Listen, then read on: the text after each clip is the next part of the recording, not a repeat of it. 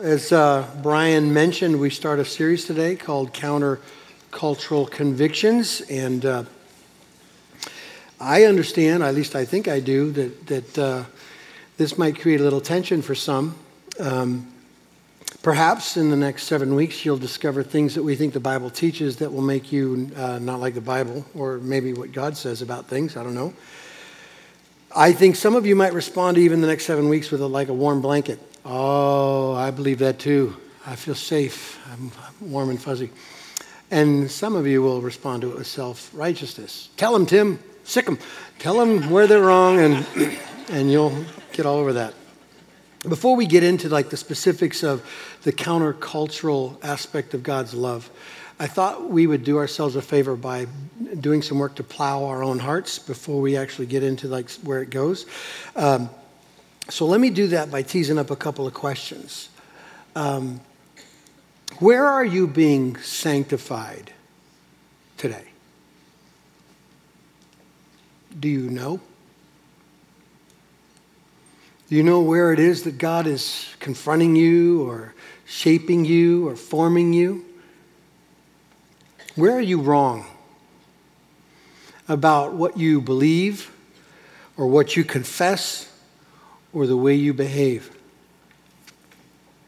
Let me ask you this. Are you open to God having something to say about what you believe and what you do? And you would say, because I know you're smart people, the answer to that question is yes. Even if I feel no, I better say yes because I know where I am. I want you to really ask that question of your own heart, because I bet that some of what we're going to experience over the next 7 weeks will be easier than others. But there's probably going to be some challenges along the way. And if you were here last week, I talked about an aspect of fearing the Lord that applies to what we're doing right now. We talked about one way to actually go about fearing the Lord is our reverence and our submission to what the Word of God says, like to submit to it. And I gave you a test to kind of know whether you do or not, is whatever God's Word says, who is it that you adjust? Do you adjust you or do you adjust God? Because it is so super trendy to adjust God. I already live here. I already want this. I already love that. So God, get around my agenda. And that happens. So I want you to get ready to be adjusted, okay? That's my prayer in this whole series. And every one of us needs correction. That is the work of the Word of God to us. It straightens what's bent. Yesterday I walked outside in the driveway and the wind was blowing really hard, and it doesn't happen much in Gilbert, and trees were moving, and I thought about those young little sapling trees that are staked with those, those large beams next to it and tying them off. If you didn't have those guide wires, the tree would tip over. So would we. Without the tether of God's truth and God's Word, we blow in the wind. We just would get lost. And so the Word of God is meant to straighten us, to keep us straight in the truth. Let me tell you where we're going for the next 7 weeks. Today we're going to talk about love. And everyone go, oh, that's easy. Great, we'll see. See if you like this one. And it's specifically that God is the author of love, and therefore He calls His people to reflect that love. Next week we talk about Jesus, the exclusivity of Jesus as the only way to the Father, the only way to salvation. The next week we get to talk about the authority of God's Word, that we believe it's God-breathed. That's why it has the right to say to us what it says, and it calls us to obedience. The fourth week, we're going to talk about gender, that God made them male and female specifically, and that gender is not a social construct, in spite of what the world would say. It is a God construct, and since He invented it, He gets to decide what it is. And that might get a little crampy. And then the next week, we follow that up with a discussion on sex, the ethic of sex, the gift of sex, and the placement of sex in a male and female's life. So you get why this is going to get maybe a little bit more intense. Week 6, salvation. And you would go, amen, everyone wants salvation. Well, we're going to talk about the fact that salvation belongs to God, not you. It's His property. That's going to be a good thing, I think. And then we finish with the vulnerable, looking at God's heart for the least of these. And it's God who gets to define these things through His Word, and He has a perfect understanding of what He means, and we don't. And so we're here to admit right away together, we are being, present tense, sanctified.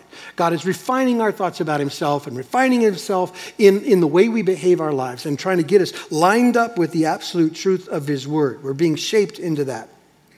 So please do not show up from week to week assuming you got this. That's the wrong demeanor to come to the Word of God. You come and you say, God, where I don't have this, straighten me. Just a very submissive heart to that. Because we have a less than perfect understanding and a practice of what God thinks on these matters. Let me do this. Before we get into it, let me present to you why I think I have to set it up like that. It seems like overkill, but I want to tell you some problems that we have when we come to the Word of God, and that should create a suspicion about our own understanding. One of them you will find kind of in Paul's instructions to the Romans, in Romans chapter 12. There's something that he says there that we need to take it for serious. If you know, Romans lays out, first 11 chapters are the wonderful picture of how God saves sinners. It's just a beautiful telling of the doctrines of grace in those first 11 chapters. And in chapter 12, he stops and says, therefore, and he's getting ready to write the implications of this God-owned salvation. And perhaps you remember these things where he says, I appeal to you, brothers, by the mercies of God, to present your bodies as a living sacrifice. And do not be conformed to this world, but be transformed by the renewal of your mind. Everyone remember that? Okay.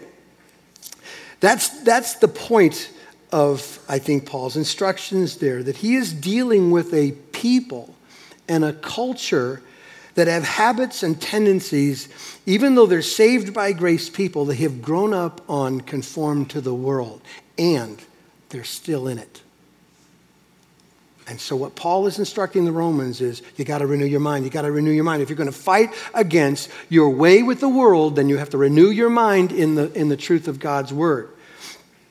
They needed to be conformed to Jesus because they were conformed to the world. Now here's the point and here's the problem. You, my friend, are conformed to the world too. How's that feel? You just can't see it. And listen, I'm not saying that you want to be. I'm not accusing you. I'm not judging you as if somehow you want to be conformed to the world. I'm saying you can't see it. You don't know where it is. You just are. And that's the precision of the Word of God. It gets into the minutiae. It gets into the specific ways in which you've embraced a false gospel, another way, another place of hope and peace. And it comes after that. There's a conformity to the world that we all, because of our culture, live in. And Paul's instructions to the Romans is his instruction to us. Do not be conformed, be transformed by your renewal of your mind. And that's what we fight for here. We desperately need God's word to expose it, to remove it, and redeem it, right? Right? Okay. You want to know another problem we're dealing with before we even get into what God says about things? When it comes to absolute truth, God's word, people don't want it. I don't know what season of God's economy we're in. I have my own suspicions. But when Paul was addressing the young pastor named Timothy, he forewarned him of a time that he was going to do ministry in. He says, understand this, Tim, in the last days there will be difficult times, for people will be lovers of themselves. Come on now. Right? Social media. Am I right? No judgment there. I'm not on social media. He goes on to describe it in like really detailed ways to talk about what it is to be lovers of yourself. And that is like a throwaway, sort of, like we can just kind of point the fingers at the world and go, well, they love themselves. But this is the part that scares me. They have the appearance of godliness, but they deny its power. Always learning and never able to arrive at the knowledge of the truth. Who does that sound like now? Not them, but us. Do you understand what I'm saying? That's why when Paul goes after Timothy and what he does. Now, you got to know, Tim, I think, was a little bit timid in his role. Like, what am I supposed to do? And Paul says, Tim, preach the word. Preach the word. Rebuke and correct and train in righteousness. And here's why. For a time is coming when people will not endure sound teaching, but having itching ears, they will accumulate for themselves teachers who suit their own passions and will turn away from listening to the truth and wander off into myths. Code for lies. You want to hear lies. I'm not blaming you like your instinct. I'm just saying it's so much easier not to be confronted, not to be straightened. You know, when you got broken bones and the doctor pulls on it to straighten it, align the bone, no one wants the pain of that, but everybody wants a straight bone, right? And here's what Paul tells Timothy. There's going to come a day when people do not want to hear God's truth. All they want to do is be comforted with lies. So here's what I don't know. Is that us? I don't know. Are you wanting sound doctrine? Do you invite correction? That's the only way I know how to determine whether we're in this season or not. But clearly it seems to be the demeanor of the church who really wants to hear from God. So I know this, and I say this every week. Don't get tired of it. We need the Spirit of God to work that in us, right? Right? So let's ask him. God, help us today to listen with our hearts to what you have to say. God, where we are bent, where we are believing lies, where we want our ears tickled, confront us and draw us to your truth. It's in the name of Jesus we pray. Amen. Just a couple qualifiers before we get into our text for today. This is 7 weeks on countercultural convictions, so this should be obvious. This isn't all of our convictions. We have more than 7, so don't misjudge that. But the second thing, just to qualify, is this is a series of convictions, not conclusions. In other words, these subjects that we're going to deal with are going to kick up, I think, a whole bunch of questions specifically about your understanding, your story, people you love, things that you have to wrestle with in real practical ways. I just want you to know and probably understand that in 30, 35 minutes of preaching, I can't possibly go down every trail of your story or your illustration to answer your questions. But nevertheless, that's important to us. And most of this stuff will be discovered in conversation, like all things are applied that way. So we have kind of decided to present 4 nights where we can get together and do a Q&A on these things. This is kind of happening last minute, so just be cool with this. Tonight's the first one, and we're going to have it at Tempe at 6 p.m. Tyler's over there teaching this morning, and tonight he will lead a discussion on the tangible ways to love your neighbor in a divided world. So if you want to show up at 6 p.m., you can ask whatever questions in application to this particular sermon on love, and you can just bring it and we'll dialogue and we'll start a journey together and understanding how God wants us to live that out. We've got 3 of the weeks set aside, and we're going to kind of connect 2 sermons to make some of these work. The week of the 22nd, we'll deal with gender and sexuality. It's all those questions that have to do with practical outworking, and that will come up that week. And then week 29th will be Jesus and salvation, the exclusivity of Christ and salvation belonging to God. And the last week on April 5th, we'll talk about love of the vulnerable as a wrap-up. So we're going to help start a conversation. This is going to be what God says, so it kind of is the last word, but how we live this out, how we learn about how to do this will happen in those conversations. Hope that helps. So let's get into this. With the beginning, I kind of made this up on Thursday, and I don't know if I'm going to do it again, but we'll see. I didn't, but one of the guys in Redemption wrote different kind of statements, definitive statements on our conviction regarding each one of these topics. So I just want to use each week I get together with you to read our kind of statement. You'll see it posted somewhere. I was just talking to the folks who do that. It'll be posted somewhere online for you to have and to collect over the next 7 weeks. But here's the first one on love. Ready? It'll be up on the screen. You can just follow along. Love is at the center of the universe and at the center of Redemption Church. From eternity past, the one God exists in 3 persons as an eternal communion of perfect love. Out of the overflow of that love, he created the world we inhabit, such that relationship is woven into the fabric of all that exists. This relational vision of creation implicates our understanding of sin. At the heart of humanity's rebellion, there is a relational discord with God which reverberates to the whole of the universe. Sin is, among other things, the obstruction of love. God's instruction to his covenant people, the law, was designed to teach fallen people how to love. The end or purpose of the law is love. God in Christ does what the law has failed to do, showing us in the flesh what the fulfillment of the law looks like. Love is not merely revealed in ink on a page, but in the person of Jesus. Jesus shows us how love is truth-telling, humble, sacrificial, considerate, hospitable, hostility-absorbing, non-reactive, lower place-taking, honest, initiative-taking, thoughtful, serving, forgiving, and ultimately substitutionary. Love necessarily spills out into the public life, just as what love looks like when it moves through a society. Where people love their neighbors as themselves, there will be a society that is moving towards justice. Love pursues the other. We must have connection with people who are not like us in order to love like Jesus. Love is not blind. It enables us to take on the perspective of others. Love is not in a hurry. It is pleased to take the time to cultivate relationships rooted in trust and respect. The Lord who is love defines love. If we are to follow Jesus, love is the only way. This relational lens shapes our approach to doctrine and practice as Redemption Church. Like I said, we'll have that in places where you can kind of collect these confessions and these convictions over time. But I want you to specifically turn to a particular passage that lays it out almost word for word in 1 John chapter 4. There's verse 7 to verse 21 is almost everything you know about what we believe about this subject of love. It lays out the fundamentals of love and the shape of our conviction. 1 John 4, verse 7. In this small section, you will see that God is love, and that love has eternally existed in the Trinity, and that's a key part of understanding this.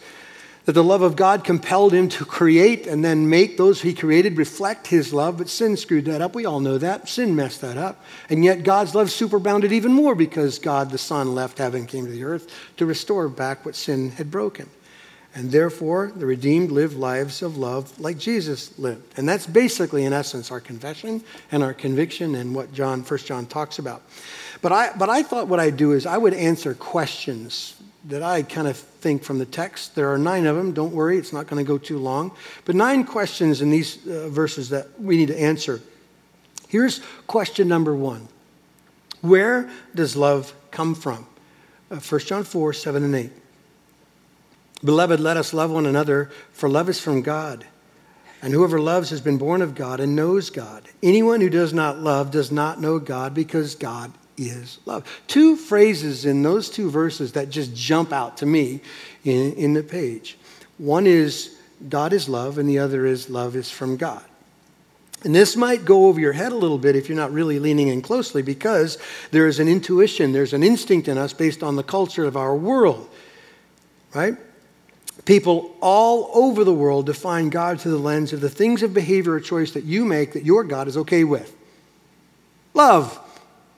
God's cool with me. That's love. That's how I define God, actually. We go backwards with this. And I said before, even last week, you heard me say it, that this is a classic statement people make. My God would never, which is code for I've made a God that I'm okay with. That's okay with me. What the word said is opposite of that. Just in these 2 verses, love doesn't get to define God. God defines love. And I think the world's got that upside down and backwards. That's why you can't just repel something the word says because you determine it isn't loving simply because it doesn't accept your thoughts or your behavior. That's not how you find love. God gets to define it because he's the author of it. So let me try to give even more clarity. What does it mean for God to be love? Because that's what John says here, that God is love. Well, here's what it doesn't mean. It doesn't mean that God is just loving. He is that. He does do that. But it's not just how you would normally see. How do you define someone who's loving? By their actions towards you. And you go, well, he's loving because he's kind to me. That's not what this is talking about here. When the scriptures teach that God himself is love, it's saying that love's source and love's definition is in God. Let me try to explain this. Orthodox Christianity is the only answer to explain God being the source of love. Trinity, Father, Son, and the Holy Spirit. All religions around the world, for the most part, if you were just kind of scratch under the surface, all of them have a deity that would say is somewhat loving or loving in some way. Typically in conditions like do these things and you'll be accepted, or you'll get this or you'll get that, as a kind of a reward thing. But here you have the source of love being God, and God has to be a Trinity in order for us to know love. Let me try to explain. God exists in 3 persons, Father, Son, and Holy Spirit. In order to have love, you have to have a relationship. In order to have love, it requires an object.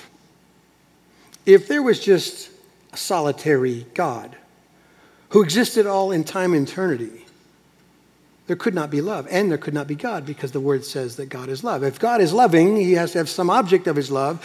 Before creation, he has to point it somewhere. Guess where he pointed it? Father, Son, and Holy Spirit, mutual affection and love through all time and eternity. Okay? If God wasn't triune, there wouldn't be love. And there wouldn't be God. Do you understand? It absolutely tells you where the source of love is, because before, and then some, there was love. In the Father, in the Son, and the Holy Spirit. When God flexed his muscles to create, he created things he could express his love to. That's where love comes from. He is love. He is the nature of love, which explains why there is this deep, restless longing in the human heart, a constant wrestling match. For simple reasons, nothing satisfies. It is sort of like you pick up the proverbial writer who says everything's just like a waste of time and chasing after the wind. How could you ever conclude that? Well, every other way to find a source or to solve the problem in the human heart that sin created is a waste of time until it finds its source in the love of God. You understand? There is nothing else. We need God. We need the love of God, and every other substitute will only reveal the lack even more. There will be this deep sense of lostness. And that's why this Christianity, this Orthodox Christianity of God, Father, Son, is the only way to know that love. The effect of the entire Trinity is how we get love. And we'll explain that in just a minute. The greatest example of love is Jesus. We say that all the time. John 15, greater love has no one than this, that someone laid down his life for his friends. That's an amazing passage. And I suppose that just kind of should be like anchored into our souls. But what's mind-blowing about this gospel we believe in and the cross that we celebrate is that this triune God who existed in perfect harmony and love for all time and eternity, right, sent one of their own to the world not to save friends, but to come after sinners who were shaking their fist at God. Do you understand? At that point, like every reason why you define love the way you do gets blown into a million pieces, because that's not how we love. Love is a tit for tat. You give me, I give you. God, in his definition, character of love, came after people who wanted nothing to do with it. And that is the definition of love. Let's answer the next question. How was love shown? It's exactly what I've just been saying. Verses 9 and 10. In this, the love of God was made manifest among us, that God sent his only Son into the world so that we might live through him. And this is love, not that we loved God, but that he loved us and sent his Son to be the propitiation for our sins. Perhaps you already know this, but sin in its essence is a rebellion against God. It's an attempt to get independence from God, to get distance from God. It is to decide my own desires, my own needs, my own wants. I know what I need better than he does, so let me get my space. And here John tells us that God's love was shown in Jesus, the Son, coming into the world, into our mess, coming close to our problems to bridge the gap that sin created between God, a perfect relationship, and us. He came for that. To die in our place, the death that we deserve by our rebellion. The Bible says you sin, you die. That's exactly the rules. And there is no pulling back from that. There is no other way. There is just death for sin. Somebody had to die. Jesus did. The word propitiation is just another word for a sacrifice that satisfied God's holy standard. Right? Jesus atoned for your sin. Jesus was the perfect sacrifice who could stand in the bullseye of God's wrath against what we've done and bear it and satisfy God's standard. And here's this wonderful news. What removed mankind from a relationship of love with God, sin, God's love came in the person of Jesus to restore it back. Before you even had any thought. In the midst of your enmity and war with God, in your desire for autonomy and independence and self-will, he came. That's love. It's the perfect embodiment of love. It's what we confess. John 3, or 1 John 3:16 says, by this we know love. This is how you know love, that he laid down his life for us. That's it. That's how you're going to know love. A righteous one died for guilty ones. That's how you know love. Dying for someone seems noble, but it isn't necessarily rare. Happens all the time, doesn't it? It happens mostly when people's heart cares more, cares enough to be willing to lay down their life. I've got another grandchild, a son, coming in a couple weeks, so that'd make 5. Like it feels like in 2 weeks, but it's been longer than that. But I was holding Hunter, which is Ben and Allie's little boy, and he looks like the reincarnation of Ben. He's like almost exactly. And I was holding him the other day, and this actually popped in my mind. He's just so innocent, blue eyes, he kills me. So I'm holding him, and I thought, I'd die for you, little man. I thought in my head, which you would too. Every parent thinks that thought. Every grandparent thinks that thought. Friends think that thought. So the fact that you would die for something blue-eyed and cute is not noble. It's reasonable. But that's not how it works with God and you. Paul says in Romans chapter 5, for one will scarcely die for a righteous person, though perhaps for a good person someone might even dare to die. But God shows his love for us in this, that while we were yet sinners, Christ died for us. You gotta remove from your thinking your innocence or your cuteness or whatever else is you're dealing with. It makes you think that somehow you're noble enough to rescue. We talked about it last week, and this is the condition without help. We deserve what our sins produce. That's called judgment.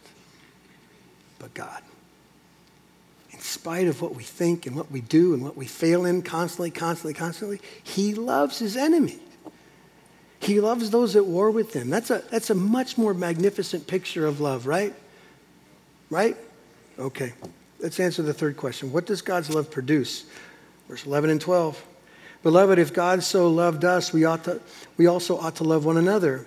No one has ever seen God. If we love one another, God abides in us, and his love is perfected in us. Okay, what does John mean? I'll tell you real simply.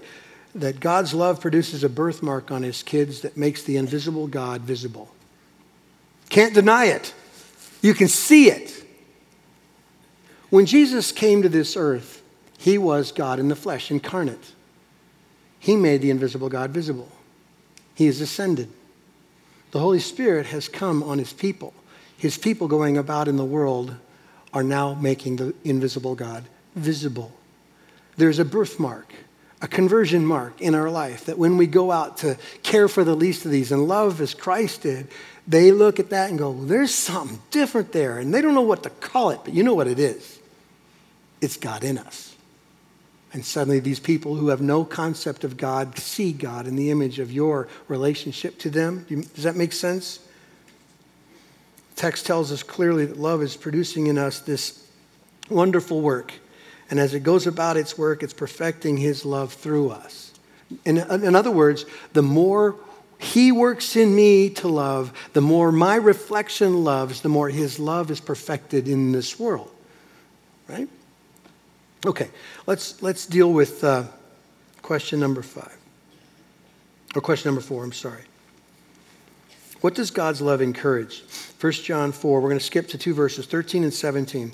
By this we know that we abide in him and he in us, because he has given us of his Spirit. Verse 17, by this is love perfected with us, so that we may have confidence for the day of judgment, because he is also, as he is also, we are in this world. 2 phrases. By this we know, and by this we have confidence. How many of you could use a dose of confidence for your faith? Do you ever walk around staggered with weak knees going, man, I'm not so certain today. I wonder today. You realize that 1 John was written to give you confidence and assurance. Not false hope, real hope. The way he describes it is amazing. God's love gives us his Spirit. And it's his Spirit who confronts the sinner with the good news or the gospel. And you know what the gospel is. It's bad news and good news. Nobody wants to hear that part. The bad news that you are wretched, poor, naked, and dead. And that is how God finds you. And he loves you anyway. And he provides a way out through faith in Christ. The good news comes with bad news. It's the Spirit of God who brings that to us. And it's the Spirit of God who gives us faith. And it's the Holy Spirit of God that transforms us into a people that love. And when we love, it is a confident sign of life, of new life, when you love like that. This is going to get a little bit more intense as we go through this passage, but you're going to see some markers of the real thing as we go through it. But at least in its simplest form, John has written, I think there's some 10 or so phrases in here. This is how we know. This is how we know. This is how you have confidence. This is how you know. The whole point of John is to kind of put faith on God's people so they can see the transformative work of the Holy Spirit working through their life so that they can rest in Jesus.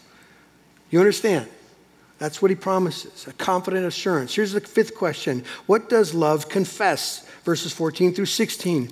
And we have seen and testified that the Father has sent his Son to be Savior of the world. Whoever confesses that Jesus is the Son of God, God abides in him and he in God. So we have come to know and to believe the love that God has for us. God is love, and whoever abides in love abides in God, and God abides in him. Simple confession, church. Simple confession. Jesus as Savior and Son. Son of God come into the world and Savior of sinners. It's our confession in Jesus alone that plants us into the heart of God and God's heart in us. That's what it means to abide in him. That connection. In Christ, we are in God. When we're in God, God is in us, his Spirit living in us. You understand that? That's what it means to abide in him, to belong to him. Some have confused this language, the language of abiding, as that's the way to describe a more serious student of God. The people who take God more seriously or more maturely. That's what it means when you move down the road a little bit in your faith, you become an abider. That's not at all what John's saying. So just to make sure we clear this up, John is talking about the outcome of the Trinity's work to save sinners, period. The Father, before the foundations of the world, set his affections on his people. Jesus came to the earth. The Holy Spirit regenerates that heart and gives them a confession they are saved. That's what it means to abide. And let me just tell you, if you don't abide in Christ, you are not saved, no matter what you think. That's our confession. Abiding in Christ is our confession. I also got to say this, because sometimes we get paranoid. I say things so definitively, and you go, oh, you start checking your DNA. Am I a believer or not? But let me tell you, abiding in Christ is not code for sinless life. You understand? I talked about it last week, but there is this regenerated heart that once was dead and blind, that God made alive in Christ, and it wants everything God wants, and it's trapped inside this body of flesh, and they fight with each other every day. So the routine of the Christian life, right, whether you want it or not, is when you fall, and you will fall, you repent, and you get up and you grow, and you repent, and you get up and you grow, and the rest of your ever-living life is that habit. If you ever stop repenting and growing, you should look in the mirror and go, am I? You should. That's the rhythm of the Christian life. The next question is kind of perfect for this discussion on abiding. It is this, question number 6, what does love not do? Verse 18, there is no fear in love, but perfect love casts out fear. For fear has to do with punishment, and whoever fears has not been perfected in love. Another word for fear is insecurity. Do you ever feel that? It's a pretty common feeling. All that John is saying here is that when the love of God is ripened or maturing in us, it demonstrates the miracle of God has taken place in us, our salvation. That's the proof. As love grows in us, as a testimony of God's love for us, fear of judgment kind of dissipates. You get that? You're loved first, and the reflection of that love in the world means that the fear of where you stand with God slowly gets quieter and quieter. You're not more saved or less saved. you find your assurance in that. Fear is driven out. Do you understand? You should know this, I hope, because I've said it 100 times, but the Father doesn't use fear on his children. He uses another word called conviction. But here's what happens. Sin clouds you from knowing the difference between conviction and judgment. When you walk in rebellion, what happens is your heart feels the same way, and you're not certain. You don't get a lot of assurance from your behavior, and so you start freaking out when God starts leaning on you about your sin. And all he means it for is to bring you back to your senses and back to your God. But what happens? Satan will use it to say, I don't know if you belong to him. Are you really certain you can trust? Maybe you need to get saved all over again. Maybe God's not real. And all these kind of haunting questions. God does not do fear with his kids. He uses conviction. Sin is what blinds the difference. 7th question. Where is love's motivation? Verse 19. We love because he first loved us. Any questions? I love it when a verse interprets itself. Pretty simple, right? I thought about asking you to raise your hand or stand at this moment if you love Jesus, but then I thought again, well, that's going to make people feel weird, so I'm not going to do that. But in your own heart, in your own confession, in the anchor of your soul, I want you to answer that question right now. Do you follow Jesus? Okay. Then please tell me, after experiencing this perfect love that we just talked about, that he took you in and he takes you back time after time after time after time, that he doesn't treat you as your sins deserve and he remembers your sin no more, that he lavishes on you the riches of his kingdom and blesses you with joy, and when your heart wants to condemn you, he speaks a better word than your heart, and he shores you up and holds you up and keeps you in. Then please tell me, why would we have any person or people that we don't love? I don't get it. Why do we see other people's sins so clearly but not our own? Why would we ever have a resentment towards a brother and sister we've refused to fix? How could you ever find bigotry or racism in a church that follows Jesus? I don't get it. Why can't the church love like it's been loved? Let me ask you a question. If God loved you like you love some, would you know his grace or his wrath?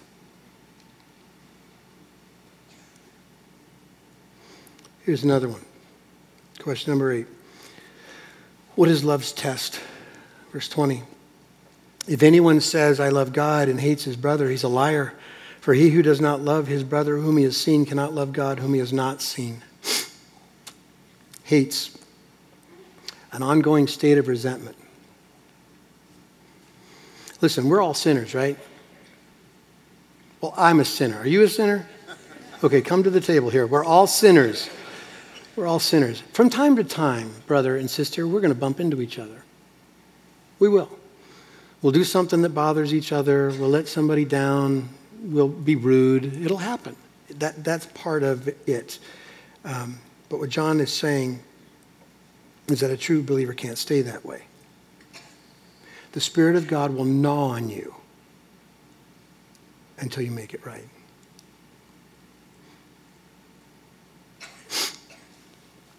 But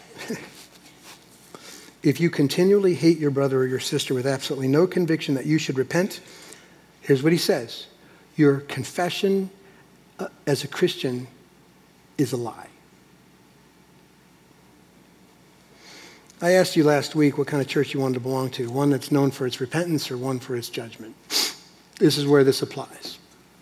If we walk small and humble, God would do this work in us to make us a soft-hearted people who are always repenting and always loving and always restoring relationships, right? Isn't that true? That would be the outflow of the work of God in us, that we'd be more suspicious of our own heart and demeanor and intentions than anybody else's, because I'm always wondering how the Word of God is confronting me. I'm not a victim. I'm not pointing at other people. I'm dealing with me all the time. Let me give you one last question. What is love's command? Verse 21, and this commandment we have from him. Whoever loves God must also love his brother. I think there's three particular imperatives it basically says the same thing, the command to love. I saw it in your face when I asked you if you love Jesus, if you follow Jesus. I mean, I'm not great at reading faces, but I saw a lot of affirmation that you were like affirmative in that answer, like, yeah, I am. So I take that to mean positive things. I need you to look at me for a second, okay? Is there anyone,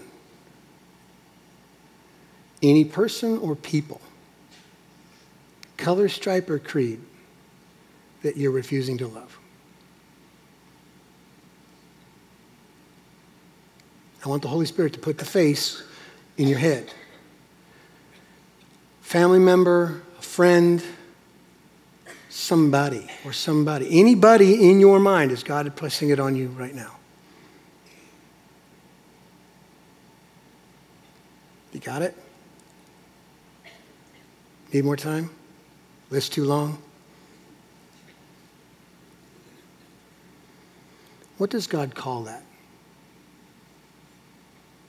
If he commands you, right, to love, and you're not, what does God call that? Yeah. Well, disobedience equals sin, right? You're not obeying his command to love, so therefore you're in sin. You agree with that? At least you follow the math. What do you call it? You're justified?